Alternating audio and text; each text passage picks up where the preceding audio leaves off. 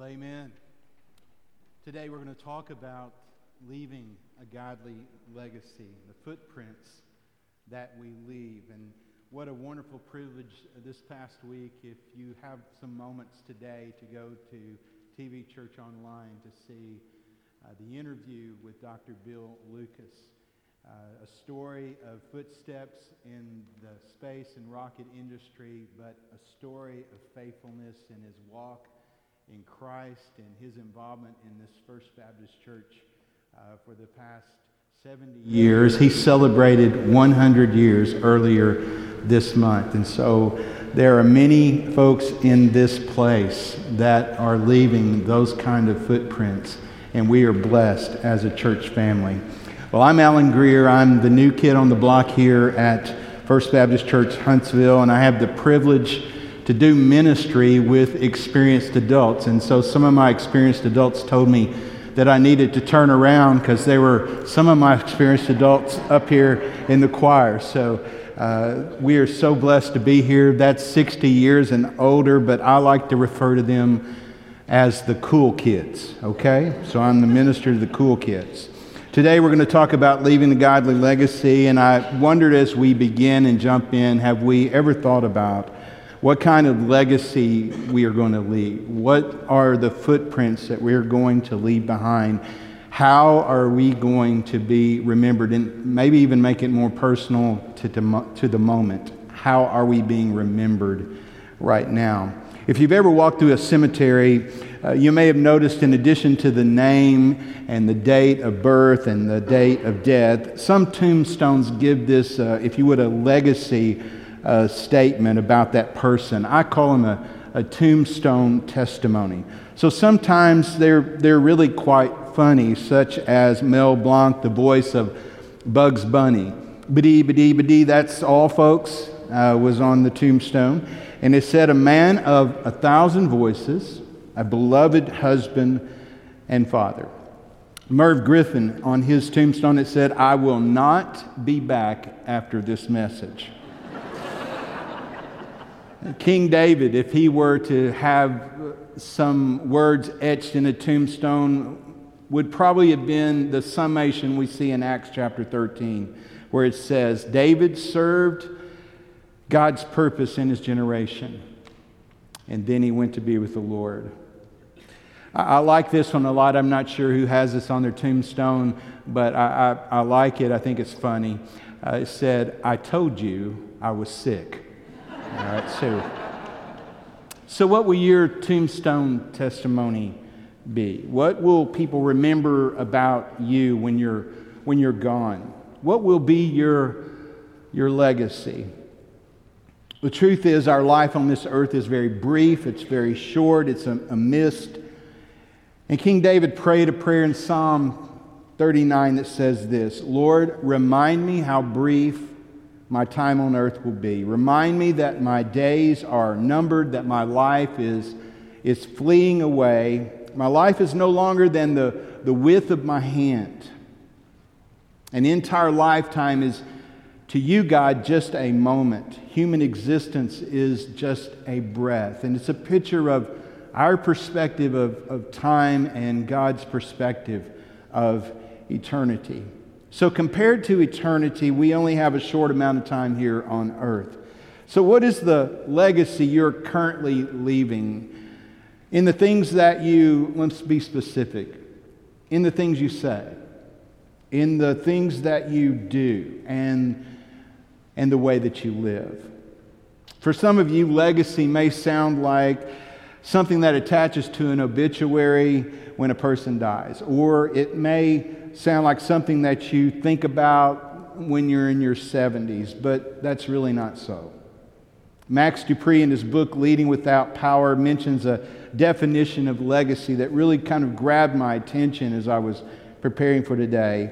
And here's what he says. Legacy results from the facts of our behavior that remain in the minds of others. The facts of our behavior, the way we behave, say, do, live, and how those things remain in the minds of others.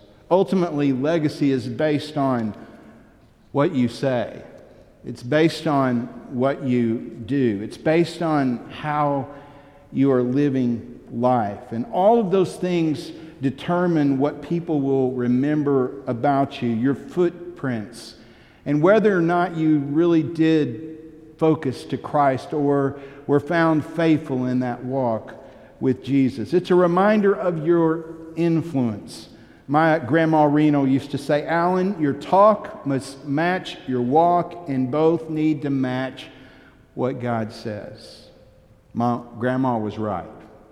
And it is a perfect example of legacy that we can live.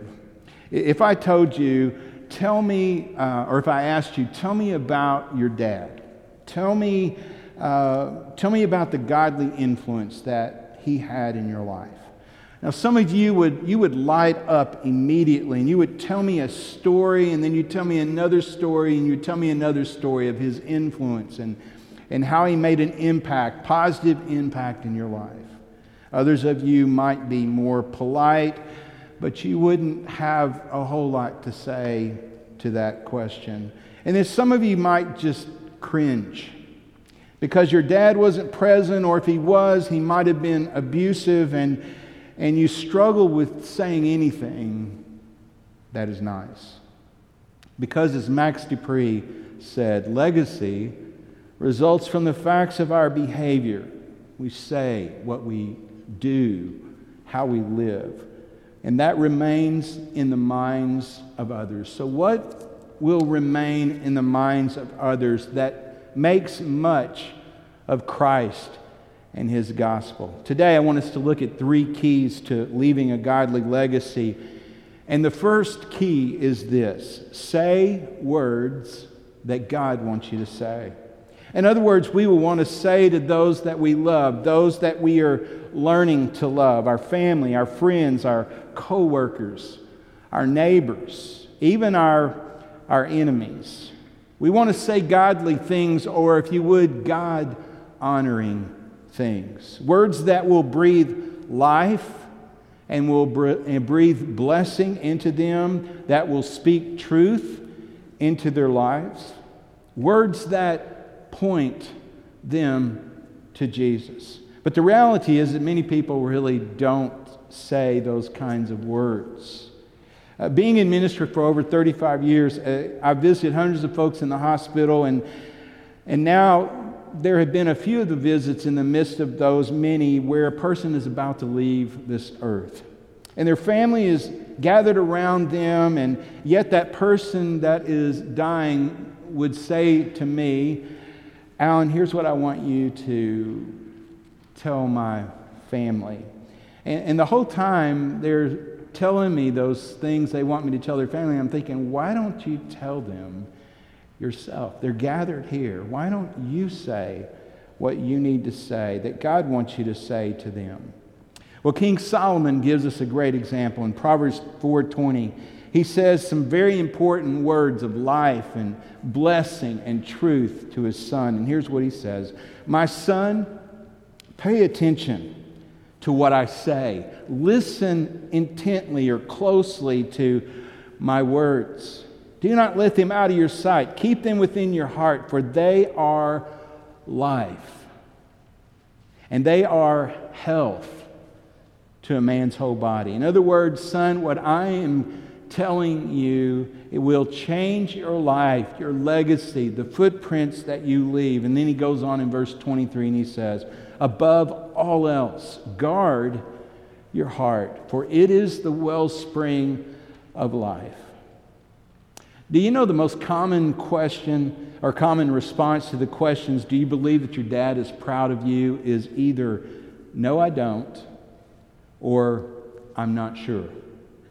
Matthew 3 records this tender moment between the Father and the Son. Jesus is being obedient. He's being baptized. And his heavenly Father, Scripture says, opens up the heavens and speaks these words into his Son. This is my Son in whom I am well pleased.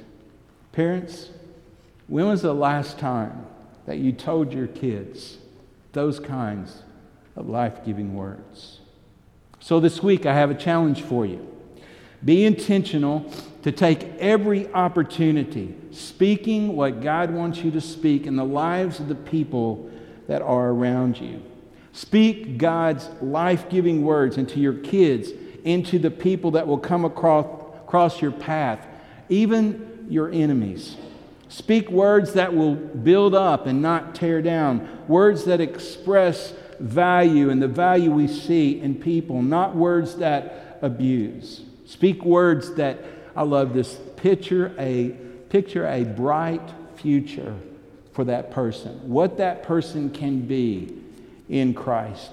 Speak words that are authentic and full of grace and full of truth so that people see that you're pointing them to Jesus Christ. And my guess is that God has placed someone on your minds already that desperately needs to hear words that God wants you to say. And by the way, real life-giving words are only going to come out of the overflow of our lives in life with Christ, spending time with the Lord, personally walking with Christ, being changed by His Holy Spirit every day. So leaving a legacy, it requires first saying the words that God wants you to say. Number two, the second key is do the things that God wants you to do. The Apostle Paul said it this way in Acts chapter 20, verse 24. However, he says, I consider my life worth nothing to me, only that I may finish the race and complete the task that the Lord Jesus has given me. And he even tells us what the task is, the task of testifying to the gospel of God's grace. You see, Paul understood the unfinished task. He knew what it was. In fact, it's the reason God put you and me on this earth, to complete the task of telling the story of God's amazing grace, that He saves, that He rescues, that He redeems, and that He restores. He renews us, and He gives us new life. So, what needs to change for you to do that task? To tell the story of God's amazing grace. Maybe you have a relationship with a close friend, and that relationship isn't right today. And there's regret on your part that you haven't reconciled that relationship. Well, that's an unfinished task where you can bear testimony to the amazing grace of God. Maybe you know someone that is in need and you have the resources to meet that need, and God has put them on your heart maybe multiple times, but you have not responded yet. That's an unfinished task where you can share the grace that is amazing of God's goodness. Maybe there's a cultural issue that God is leading you to show Christ's compassion in. Maybe it's race relationships and reconciliation, or sex trafficking, or foster care, or adoption. Maybe it's crisis pregnancy, or homelessness, or refugees, persecuted Christians maybe. And the list goes on, and it goes on. But you haven't made a move yet. An unfinished task to tell the story of God's grace. So here's your assignment. What is the unassigned task that God is calling you to do that completes the task that Paul speaks of sharing and testifying and making known the grace of God? Be intentional. Take the next step. Do that immediately. Number 3, leaving a legacy is a matter of the words we say, the things we do, and then the third thing is this: live the life that God wants you to live. Honestly, many people who claim Christ aren't living how God wants them to live. I love this quote: we are educated well beyond our level of obedience. In other words, we know what God and His Word says, but we don't live what God's Word says. We do whatever we want. We live however we choose. And when we live that way, when we live the way that we want, not God's way and what God says, it makes for a really bad day. Here's what I mean. Unless Jesus returns, most of us are going to have a funeral one day. You won't be there, but people you love will be, and they'll gather. And there'll be some pastor that shows up and that he speaks about you. Now, most funerals that I've been a part of fall in one of two categories. The first category is the horribly wonderful day. It's a day where there is sorrow and there is sadness and there are tears, but they're not tears with no hope. Because the people know that have gathered that you had a personal relationship with Jesus. The people that have come on that horribly wonderful day, they understand that you're not perfect and you weren't perfect, but you lived life with intention. The intention of saying and doing and living the life and the way God purposed. And there are great stories that are going to be told on that day about your influence and your impact and how you touched many lives and pointed them toward Jesus. Stories from individuals and families and friends and co-workers are going to gather. Neighbors are going to share stories about your influence. And on this horribly wonderful day, the presence of God and the peace of God and the hope that we have in eternal life through Jesus Christ, it will be so obvious that day. It's a horribly wonderful day. Or the other category is the just horrible day. Honestly, this day is heartbreaking. There's not much to remember about the person or what they stood for or what they valued or how they lived in the moment for the glory of God. It's an awkward day, especially when the best you can come up with is this. Well, the deceased liked spicy food, fantasy sports, and they did a lot of Facebook. If that's all that can be said of our lives, no godly legacy spoken of, nothing that says that he or she knew Christ or was experiencing heaven. But here's a verse that will change that day. From a just horrible day to a horribly wonderful day. James 1:22 says this. Do not merely listen to the word of God and so deceive yourselves, but do what it says. In other words, do not merely listen to God's word, but let it overtake you. Let it speak to you. Let it correct you. Let it challenge you. Let it comfort you. Let it convict you. In other words, let it change you. When you start to live God's word, in the power of the Holy Spirit, you will be different, and everyone around you, even non-believers, will notice there is something different about you. You are a Christ follower that bears the Christ likeness. You look more like Jesus. You'll love with the compassion of Christ, and when hard to love people come around, and hard to love people do come around, right? When they come around, extra grace that is required for those moments will be given by God as you lean in to Him. You'll find that you're not only more patient, but you're kind. And you're kinder than you've ever been. You're not envious. You're not boastful. You're not prideful. You're not easily angered nor rude. Because God empowers those things in your life, and you're depending on Him in those moments. Your relationships will take on new depth, and they'll have greater significance and purpose. And when you blow it and you need forgiveness, you will seek it out and you will make things right. You'll be intentional in discipling those around you. You'll disciple them toward Christ, and you'll find that we're better together in community because you have this amazing network of followers around you in the journey with you. You'll see people, and you'll see their needs, and you'll lay down your life to serve. And on that horribly wonderful day, words like this may be spoken about you. He acted justly. He loved mercy. and he walked humbly with God. Or she served God's purpose in her generation and then went to be with the Lord.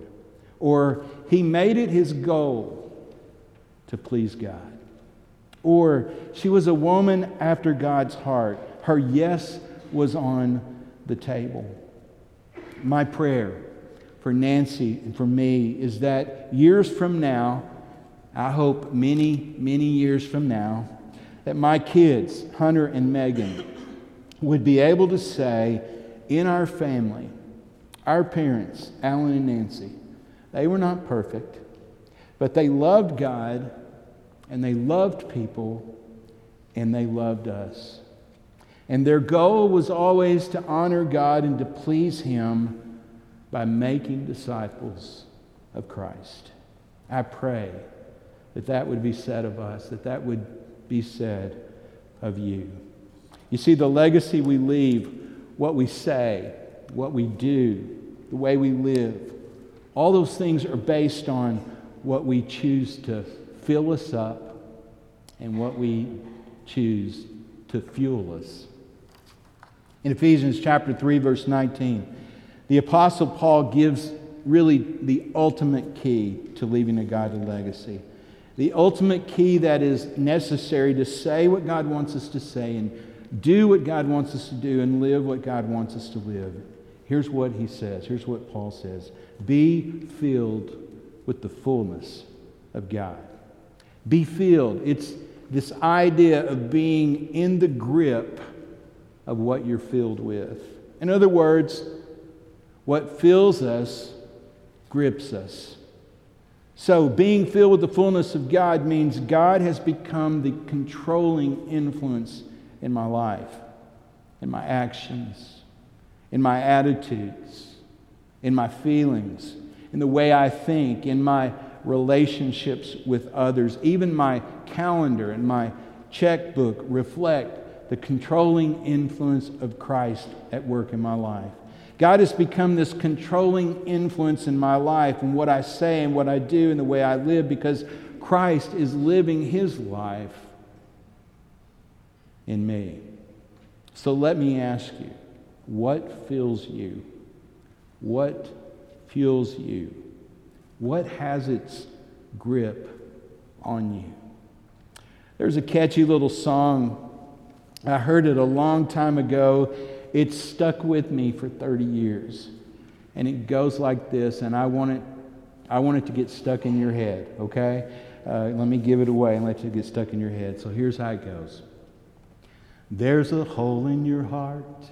What you gonna fill it with? A hole in your heart. What you gonna fill it with? A hole in your heart. What you gonna fill it with? Why don't you fill it up with God's love? And you may say, Alan, I'm not even close to leaving a godly legacy. In fact, it may be too late for me.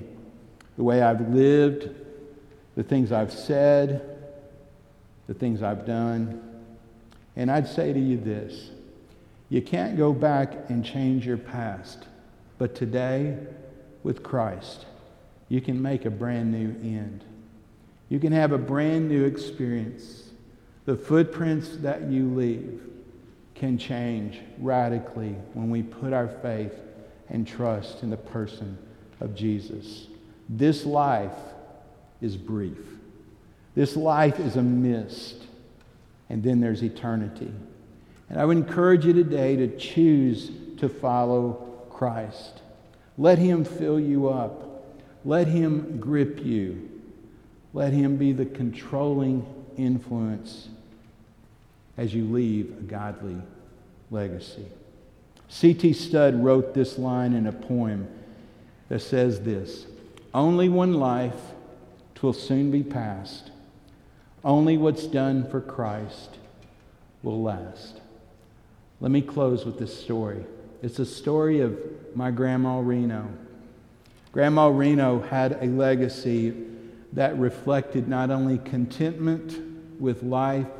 In fact, the last words she spoke to me on her deathbed was this: Alan, learn how to be content.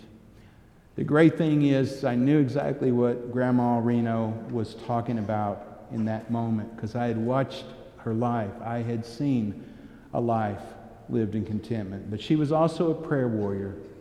My Grandma Reno prayed. She prayed me into this spot today. She prayed for me to be a pastor. She knew God had put a call on my life and I was going the other direction.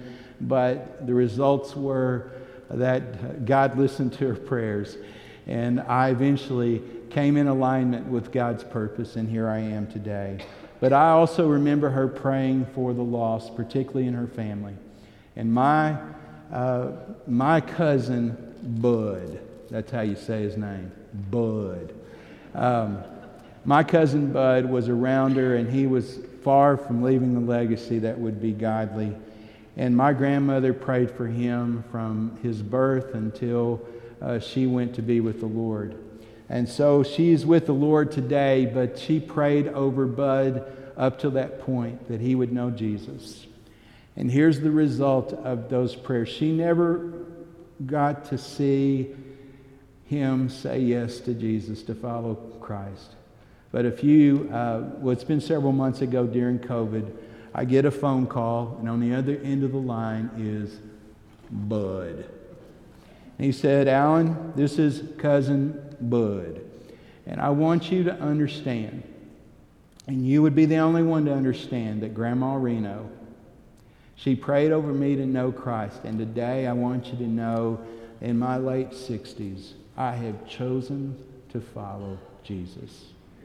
And I want you to know that that is quite a legacy that Grandma Reno didn't necessarily get to see, but I'm pretty sure, and I hope God told her, look what's happened because of your faithfulness to pray.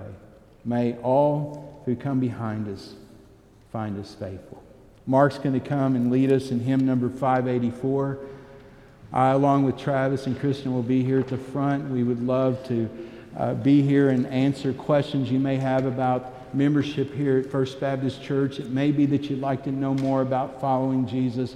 As we sing, we will be here waiting, and we would love to share those moments with you.